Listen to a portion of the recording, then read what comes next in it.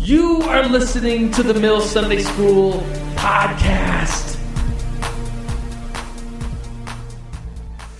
Turn in your Bibles to the very end. We are studying, we're in this series on eschatology, the study of the end times.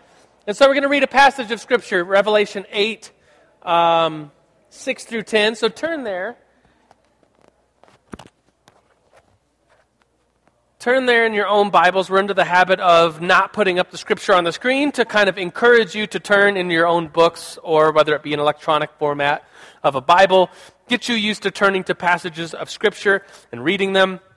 And this one seems like it's very appropriate for today and the news of this week. Someone made note of the cover of our skillet, thinking that was the Black Forest burning, but that's like the whole earth burning, which will in some way, in some metaphorical way, happen sometime. There will be an end to this earth as we know it, and maybe it'll look like that, like a fireball. Not really sure exactly, but listen to this passage of Scripture. It's about the angels and the trumpets and this metaphorical end of the world. It says this in Revelation 8:6. And the seven angels who had the seven trumpets prepared themselves to sound. So imagine seven angels, all with trumpets about to sound, and then things happen as they are sounded. The first sounded, and there came hail and fire mixed with blood, and then that was thrown to the earth. And a third of the earth was burned up, and a third of the trees were burned up, and all the green grass was burned up. The second angel sounded, and something like a great mountain, burning with fire, was thrown into the sea. It was just huge, like hyperbolic, is that a word? Metaphors of the earth being destroyed at these angels blowing these trumpets. And a third of the sea became blood. And a third of the creatures which were in the sea had life, they died. And a third of the ships were destroyed. And then the third angel sounded, and a great star fell from heaven, burning like a torch, maybe like a meteor or something. And it fell. And a third of the rivers, it fell on the rivers and on the springs of waters. And so there's these destructions, and here we are, only 3 out of the 7 trumpets, and these destructions of the earth that are coming or that have come. Depends on your interpretation of the book of Revelation. We'll talk about that today. But an appropriate verse, I think, to read as we think about the news this week and consider. I heard people sometimes jokingly saying, like, "Is this the apocalypse? Is this the end of the world? The whole north end of Colorado Springs is on fire. Could this be the end?" And so let's consider that, and let's consider the end times and these events that are happening. So let's pray this morning as we consider that. So Father, we are just grateful that we are here. We're here today and alive, and we're safe. And God, we pray, we reach out to those that have been affected by the fire, the Black Forest fire, people that have lost their homes. There's been loss of life, and Lord, we just put you as in charge. You are God. You are in control of that situation. You are sovereign. We pray and we ask for the fire to end soon, for destruction to stop. And we just pray that those that are suffering will be with you. We pray this in your name, Jesus. Amen. Amen. So here's a picture. Many of you saw something like this. Is from the New Life parking lot on Tuesday, of just smoke going up and people asking the question, like, is this the end? How many of you thought that? Or how many of you heard a question like that? Like, is this the apocalypse? Is this the end of the world? I mean, it's just an ominous cloud in the north end of Colorado Springs. How many of you got evacuated? Anybody? Oh, lots of people. Lots of you live up here. This idea of, the earth burning in the end, and Revelation predicting some of these events. And then it goes into this meteor falling on the rivers and on the waters. And here's a picture of my house. We live in Manitou. Here's Adam Molesky helping me sandbag for my house. So if you go to my house right now, there's like sandbags, like walls of it, all the way around my house, at least halfway around the house, because there's this, from the Waldo Canyon fire, which was less than a year ago, it burned the scar, and the scar area a lot of water could hit the scar area, come down my road, and destroy my house. And so there's sandbags. And so there's just ominous events that are happening to our city and in Colorado. And I think around the world at different points, there's different news always going on. And people may be asking the question, are these the events of the end? Are these the events predicted by the angels and the trumpets? Are these the seals that are being released, and like hailstorms and fire and meteors and wars and rumors of wars? Is this the end times? So I think a very appropriate topic for us to be thinking about and considering here at the Mill Sunday School. So if you're new to the Mill Sunday School, welcome. Thanks for coming and checking it out. We have visitor cards on all the tables. They look something like this. You can fill that out, bring it to the people as you leave. They'll be nice to you. There's little gift bags with Brady's our senior pastor of New Life Church. Wrote a book called Sons and Daughters. That's in the gift bag as you leave if you give us your card. And if you want an email or a phone call, we'll call you, email you. So, yeah. And good news, in 2 weeks we're going to do a hot breakfast. Ooh. So it'll be the conclusion, the final conclusion of our 10-month series of systematic theology, which started way back in September and 10 months ago. And so the close of this month in 2 weeks, not next week, but the week after. Make sure you're here because we're going to do a hot breakfast and pancakes and eggs and other things. We're still deciding on what we're going to make, and the team will get here at like 6 or 5:30 in the morning and make breakfast for all of you and slave themselves in the kitchen, all in celebration of our conclusion of systematic theology, which we started in September, is going through, and here we are, in this month of June, concluding with eschatology, the study of the end times. And I wanted to restate this that we stated last week. The eschaton, this Greek word, in some ways means the end and the end times, but it also means, it has more of a notion of like the goal. Like the events of the end aren't just going to happen randomly, but the events of the end, as we read in Revelation, as Jesus predicts his coming back, it's more of this goal of the end. That God does know what's going to happen. God is in control of all these things. And so we're going to do a little bit of a review. This is the third week of 5 weeks, a series on the end time specifically. So a quick review of what we talked about last time, and then we'll get to where we're going today. But last time and the time before, this whole series, we've been talking about open-handed and closed-handed issues. Anybody remember that? Anybody? Yeah, lots of hands. Sweet. So the idea of a closed hand is this idea that we as Christians hold certain ideas to be of the utmost importance, foundational to our faith, creedal ideas. And the open-handed issues are issues that we could all in here. Let's just assume we're all Christians in here. We're all believers. We, in this room, the open-handed issues of Scripture we could disagree on. We could disagree on pre-millennial, post-millennial. We could disagree on lots of things within the interpretations of Scripture. We could disagree on whether there's free will or whether we're predestined. We could disagree on lots of things according to the end times. And especially, I put like most end times theology is going to fall into this open hand. Different opinions, and we all probably have different opinions on what the events of the end might look like. And I think at the end of the day, most of us would say, it's a guess. It's a really good guess. It's a really good interpretation of a guess. But in the end, we're all still Christians if we have different interpretations of the end. Cool beans? All right, so, a pop quiz. Are you ready? Some of your hearts are just like, oh my gosh, I remember in school we had those. And it's closed book, closed interwebs, but you're allowed to talk with your little buddies. So really, it's more of a discussion question. So at your tables, discuss this question. It's something, how many of you were here last week? Raise your hands high. So you should know this, because we kind of talked, we did this last week. We listed 5 for sures. So I wanted to review this and kind of figuratively beat the figurative dead horse again, figuratively, and say, here's the for sure things. We're going to talk about lots of open-handed issues, but here's some closed-handed issues, and we mentioned them last week. We said there's 5 of them. So as a group, as a table, no notes, no interwebs, no calling a friend, just the people at your table. Try to write down the 5 for sures. So what are the for sures when talking about the end times? And if you were here last week, hopefully you get a couple out of the 5. Ready? Get set? Discuss. All right, raise your hand at your table if you got 3 or more of the for sures. Yes, look at all those hands. That's 3 out of 5. That's better than half. That's like passing. Is that passing? Is that like a D average? Yeah, it's not passing, really. It's not fail. How many of you got 4 out of 5? That's like a B or C. How many of you got 5 out of 5? Or at least you think you got You think you did? Here's the ones we listed last time. We listed 5 for sures, and here they are. Ready? Boom. Jesus will come back. The dead in Christ will rise.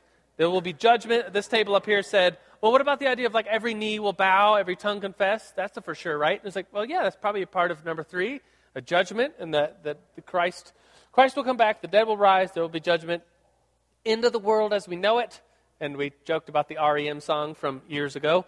And then number 5 is we won't know when this will happen, like a thief in the night. And thieves in the night come when they're unexpected. You know, thieves in the night don't come when they're expected because they don't want to get shotgunned. So those are the 5. So here we are. I thought I'd literally put up a picture of someone. But I think there's something to be said about the importance. It's not that graphic. Everyone's just... Anyways, so we're figuratively beating the dead horse of this end-time review because I can't stress it enough. The rest of this month, we are going to be talking about open-handed issue on top of open-handed issue and building on open-handed issues. And the foundations still stand on open-handed issues. And like, what's your interpretation of the end? What's your interpretation of the Antichrist, the beast, the mark of the beast, all these different things, premillennial, postmillennial, pre-trib, post-trib, when's the rapture? When is there a millennium? Is there not a millennium? All these different questions. It's all going to rest on open-handed issues. So I wanted to beat the dead horse of referring to the for sures and remind us of those things. Because as soon as you start researching the end times, you will run into charts like this. Anybody familiar with this kind of chart where someone has laid out the events? So this particular chart is like, here we are after the rebirth of Israel. There'll be a rapture of the church according to this chart. Then there'll be a tribulation, which is 3.5 years, and then 3.5 years because of time, and half a time, and then time, and half a time.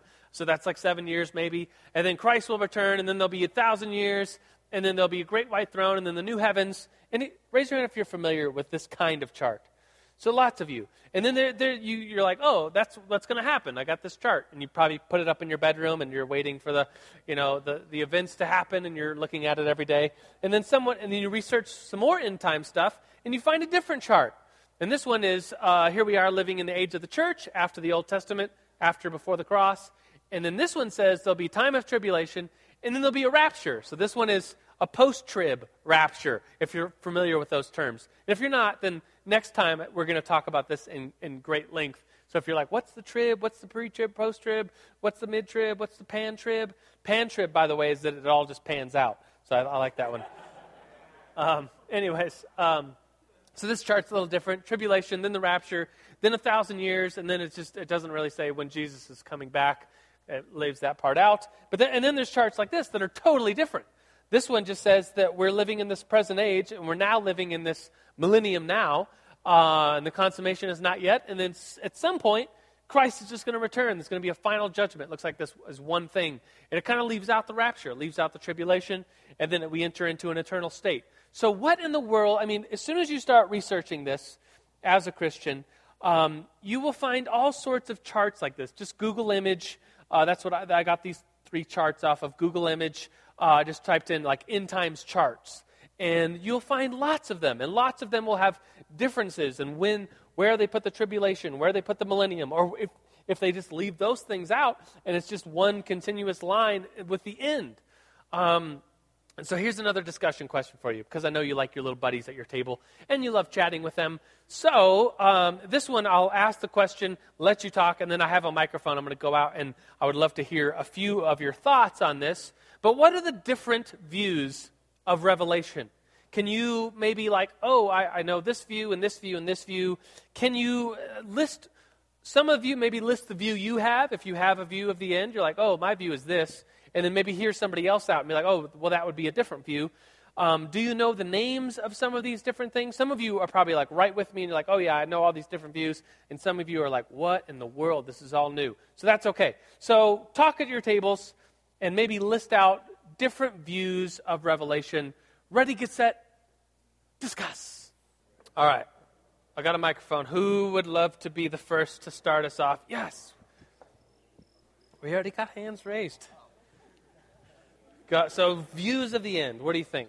The number 7 is mentioned a lot. Yeah. Because you have the 7 bowls, 7 seals, 7 trumpets. 7 angels, 7 7 angels. trumpets, the beast with 7 heads. Yep. So just the number 7. Think about that. It'll blow your mind, huh? Higgins's? So I would say the book of Revelation, at least my point of view on it, is that it's a mix. It's both alliteration, it's also literal. So alliteration, literal. Yeah, it's also figurative. It's describing things that are simply indescribable. So I think it was having to translate something very spiritual, something very heavenly into terms easily understood by the first century. So it goes Christian. back and forth between figurative and literal Yeah, events. well, it's about the end, and the end is going to happen, so it's literal in that sense. But I think how it plays out might be more figurative than it is literal. Good. So we got figurative, literal. We got the number 7, and that being a theme. What else? You got something? Laszlo? Good? Good? John, you want it? You good? Oh, good. Okay. All right, Laszlo. Here we go. So one of the interpretations of Revelations was actually that it wasn't necessarily referring to things to happen in the future. One of the beliefs about Revelations is that when you look at some of the symbolism, some of the people that it's talking about, etc., it speaks directly to times, places, and events that were happening during the life of Jesus Christ. So the first century. Exactly. So one of the interpretations of Revelations is actually that it was a call to arms, that it was a battle plan, that it was in reference to a conflict that was coming against the ruling state of Rome at the time. So most of the events would have already happened then. From that point of another point of view. Yeah, from that point of view, yeah. Or at the very least were planned to have happened. In the first century. Yeah, the scholars that really kind of follow that train of thought basically argued that it was a battle plan of a battle that never took place. Interesting. Yeah.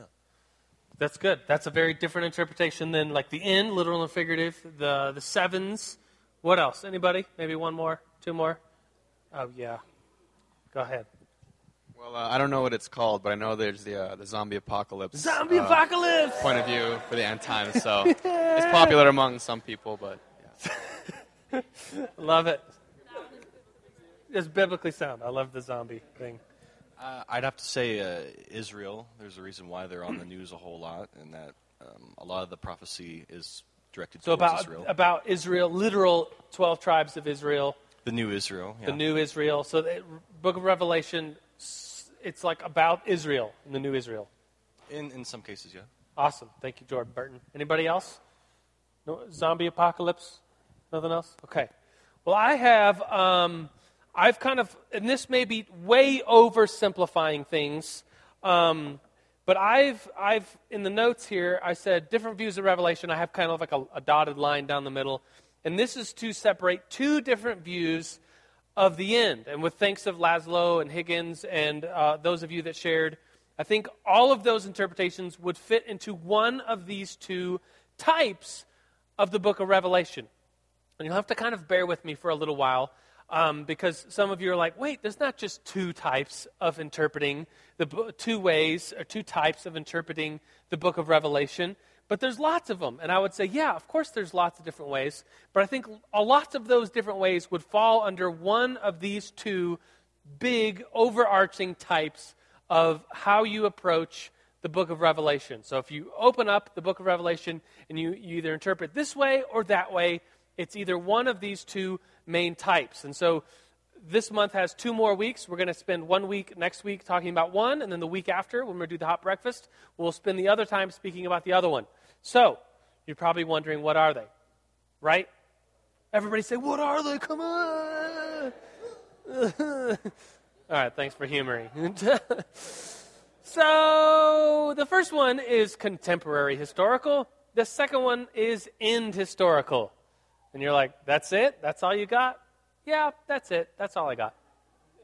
So let's explain these 2. So if you're taking notes, put on one side contemporary historical, put on the other side end historical. And we're going to talk about these 2. And so next time we're going to talk about the end historical. The time after that we'll talk about the contemporary historical. So you're probably wondering, what in the world are these 2 types of interpreting the book of Revelation? Well, I'll tell you. Contemporary refers to the contemporaries of So if you're a contemporary, that means you're living at the same time, you're same place, you're contemporary to something else. So contemporary refers to those people and times and places contemporary to when the book of Revelation was written, so first century. End historical refers to that the book of Revelation is about the end. So here's the way I put it down in words. So contemporary historical events related to the first century. This is the one that Laszlo said. He's like, well, people interpret it as the events of the first century should be interpreted through their eyes. It should be interpreted through the audience, author, genre of the first century. And then a very different approach, probably I imagine the end historical is probably the more popular interpretation in here, if I had to guess. Maybe we'll do a vote a little later after we talk about it. So the end historical is Revelation is a handbook for those in the end.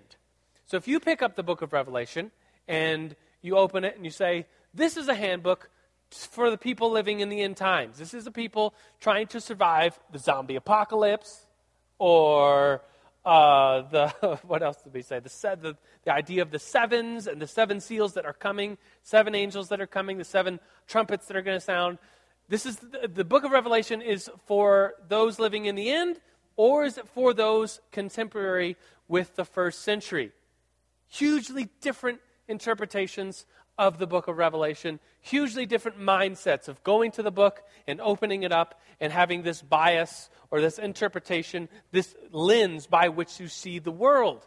So imagine if you have these cool sunglasses and they're yellow, and you start reading the book of Revelation, you're like, oh, everything looks yellow. Or if you have sunglasses that are kind of tinted green, and you're like, oh, everything in here is kind of green. Well, yeah, because that's your whole lens, the way in which you're reading the book of Revelation. And by the way, just to remind us that these two interpretations of the book of Revelation are foundationally resting upon an open-handed issue. So if you're in here and you're like, well, I interpret it more through the eyes of the first century.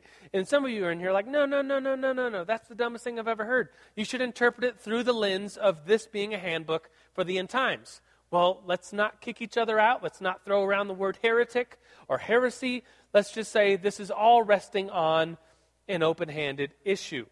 Cool beans? Cool beans. All right. So let's talk more about these two and compare them.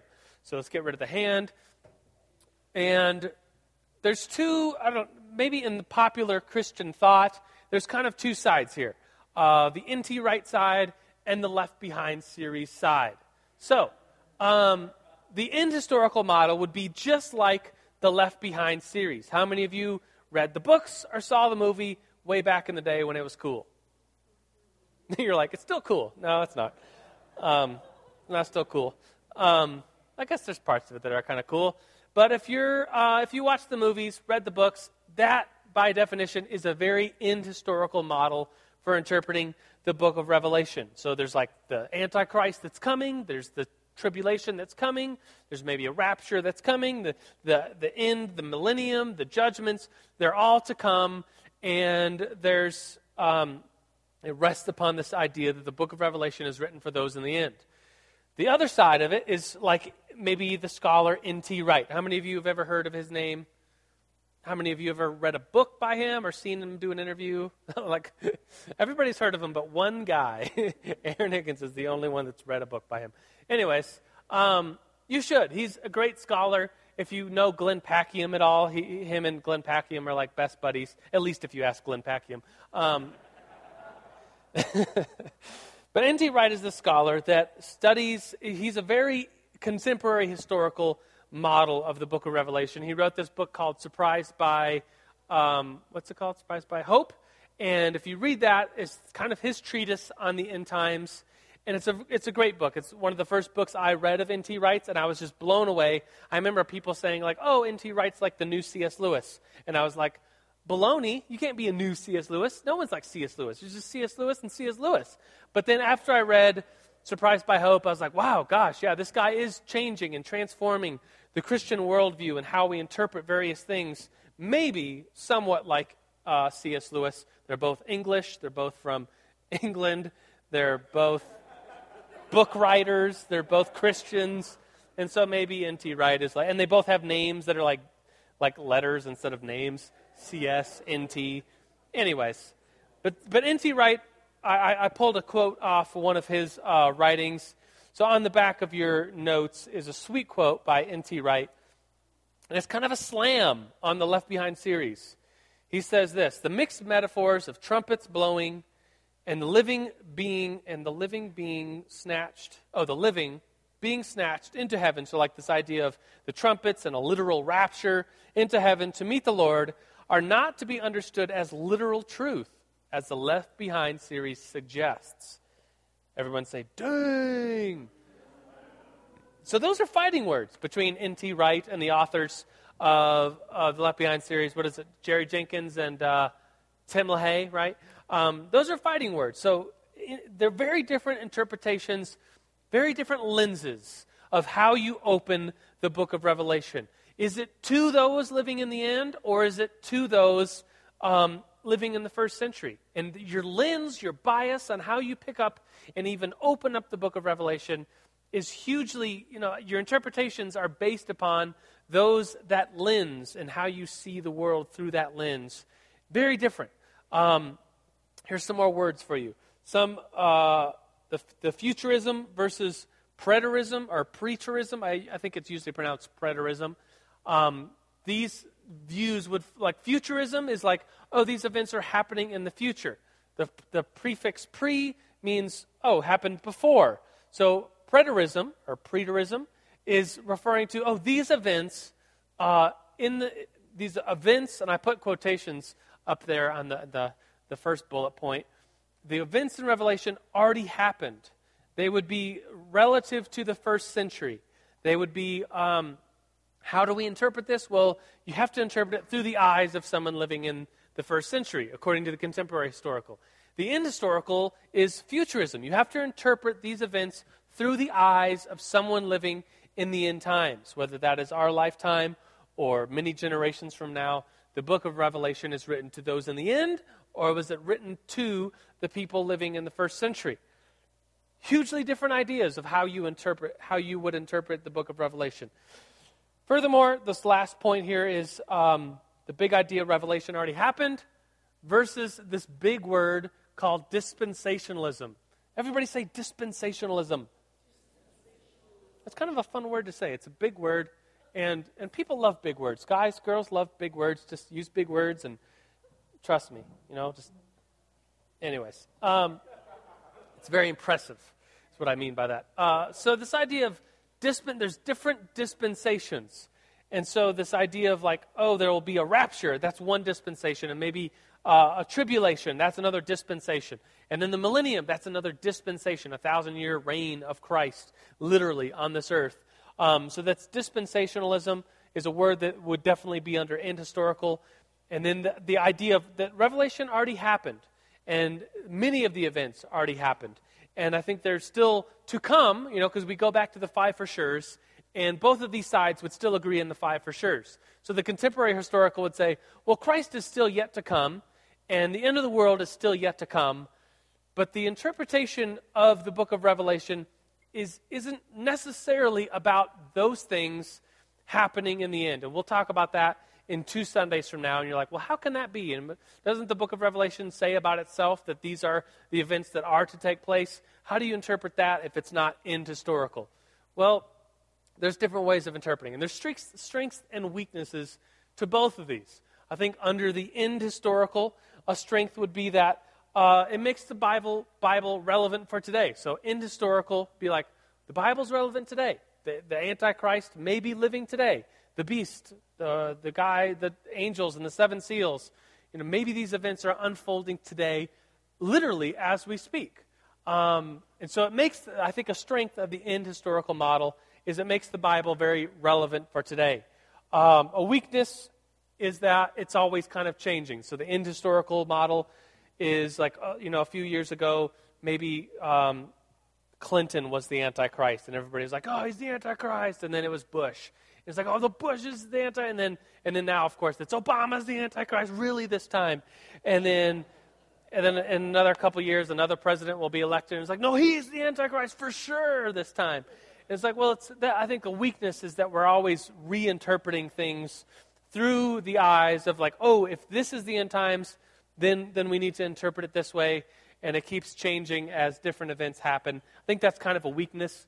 A strength to the contemporary historical, so a strength to the side on here on the left would be that it's, in some ways, most people would say its strength is that it's good hermeneutics. I mean, you take any other passage of the Bible and you say, how do you interpret this passage of Scripture? You would say, well, who was it written to and who wrote it?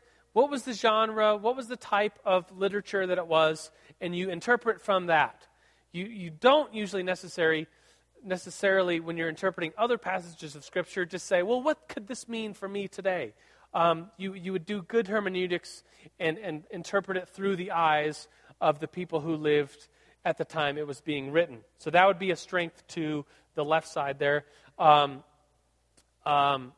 see, a weakness would be, I think, sometimes people from the right side would say, oh, you're not putting a true emphasis or a literal interpretation on Scripture as you should. You should interpret it literally. And the end historical usually says, we're interpreting it literally. And the left side says, well, maybe it's more symbolic, or maybe it's more figurative. And so I think that's maybe a weakness for the contemporary historical, is that people on the right would say, you guys aren't being literal enough when it comes to Scripture, and they believe the Bible's literal. So that would be another interpretation another weakness maybe of the contemporary historical model. Is anyone else's head spinning? And you're like, wow, this is a lot of info. This is a lot of stuff. Well, we'll break this down next time. Next time we'll talk about the end historical model and really bring that forward and talk about Left Behind series and Rapture and Antichrist and Beast and the Sevens and all this fun stuff. And in the time after that, we'll talk about the end historical. But let's clear the things for just a second and consider these two thoughts. Consider these two streams of thoughts and consider them like foundations of how you come to the book of Revelation. How many of you, so we've already kind of explored a little bit of these two, and we'll spend the next 2 weeks talking specifically about them, so your mind might change for now. But how many of you would be the end historian if you had to vote? And let's just say you have to, because you have to, as a fun little game. You can't stand in the middle. You can't not vote. You had to choose one or the other. And you could change your mind later, but at this point, right now, right here in the Mill Sunday School, if you had to either pick the contemporary historical or end historical, if you had to side either with N.T. Wright or with the Left Behind series, how many of you would be contemporary historical? Raise your hands nice and high, look around, okay? How many of you would be end historical? A lot more hands. How many of you didn't vote? Be honest. So most of you, assuming from the group of hands, it seemed like maybe 2-1 at least, that it was more end historical. So that's the model of interpreting the book of Revelation that most of you have. Maybe it's your influence of the Left Behind series. Maybe it's your influence of the dispensationalism. Maybe it's your influence of just how you pick up the book of Revelation. Someone told you, oh, it's about the end and these events that are to come. And so you pick up the book of Revelation, you start reading, and things fall into the slots. Sweet. And then some of you, it look like a quarter of this room, or a little bit less probably, were contemporary historical. Someone told you, you need to interpret the book of Revelation through the eyes of those living in the first century, through that genre, through the author audience of the first century. And so when you pick up the book of Revelation, you think like, oh, what could the mark of the beast be? And you would say, well, we need to go back and look at the events of the first century and look at, well, maybe the mark of the beast, or who the beast could be maybe Roman Empire or the Senate of Rome, or maybe the Antichrist, this beast character, could be the Emperor of Rome, maybe Nero, and you would say things like that. And others of you, if you're in the end historical model, you pick up the book of Revelation, and you're like, oh, this is about the end.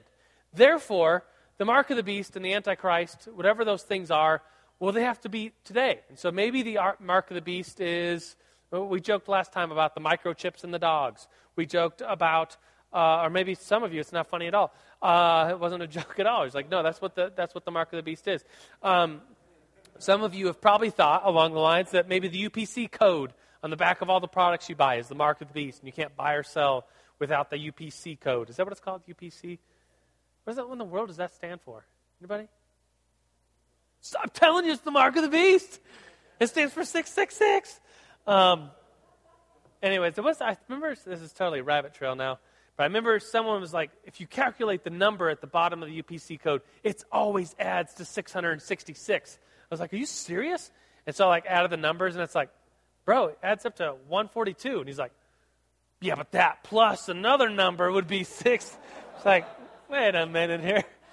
Anyways, so it's like going back, in some ways, going back to the drawing board, going back to the foundation of how you interpret the book of Revelation. And so if we're going to go back to a foundation, a building block, literally, let's look at some blocks here. I brought in some blocks. These are J-Boy's blocks, my son's blocks. When I was playing with these and like coming up with this illustration, thinking about it in my head and playing with these blocks, he was crying and screaming because they're his blocks. And he was like, Dad, share. Dad, share. It's like, so anyways, there's a yellow block and a green block. The green block represents contemporary historical. The yellow block represents the end historical model. And so when we start building upon these blocks, we have to go back to this idea that they're still both open-handed issues. And that's like day one stuff with the book of Revelation and how we interpret it. And so I have some more blocks to build on these blocks. So this yellow block represents the end historical model. So you have all these things that are representative of the end historical model. And maybe it's like, oh, you're arguing about like, oh, well, maybe the rapture happens first and then the tribulation. Or maybe the tribulation and then the rapture happens. No. It's mid. They happen at the same time. It's like, is it the rapture first, then the tribulation, or is the tribulation first, then the rapture? And you're arguing about things way up here when the foundation of this thing, it's like all it takes is a little, and the whole thing falls over. And so I think sometimes as Christians, we're like, well, is it this or this or this or this? And it's like, do you realize that the whole thing could come tumbling down? And then here's another, if I could even get this on. So here, the green block represents the contemporary historical model. And so it's like people are arguing about, let's see if I could even pull this off. Oh, it's very unstable. So you're arguing about, what's this represent? Well, this is the mark of the beast. And it's probably Nero. And he's like, no, it's not. It has to be the Senate of Rome. We have to go back to the early interpretations of what the early church would have said. And so if you read like about the beast, it says, let's see, Revelation 13 says, Then I stood at the sand of the sea, and the beast rising out from the sea, having 7 heads, 10 horns, and his horns had crowns, and his heads had blasphemous names on it. It's pretty dirty. Now the beast which I saw was like a leopard, and his feet were like the feet of the bear, and his mouth was like the mouth of a lion. And so a contemporary historical would say, well, what were some of the events going on in the first century? What were a leopard and a bear and a lion? Were those political symbols? Like if someone was writing today, they might use things like, oh, his head was like the head of a donkey, and his body was like the body of a elephant. What do those things represent?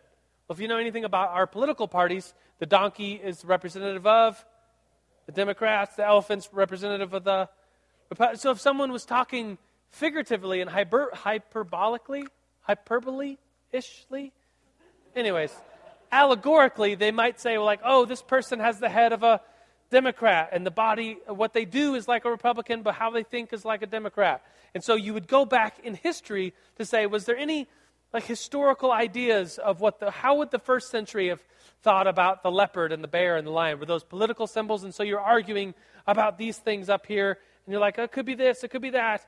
But we all have to remember that, like, this goes back, look what it's standing on. I mean, here we are fiddling around with, like, you know, what's this, what's that? And it's like, it's sitting on something that just takes a little breath.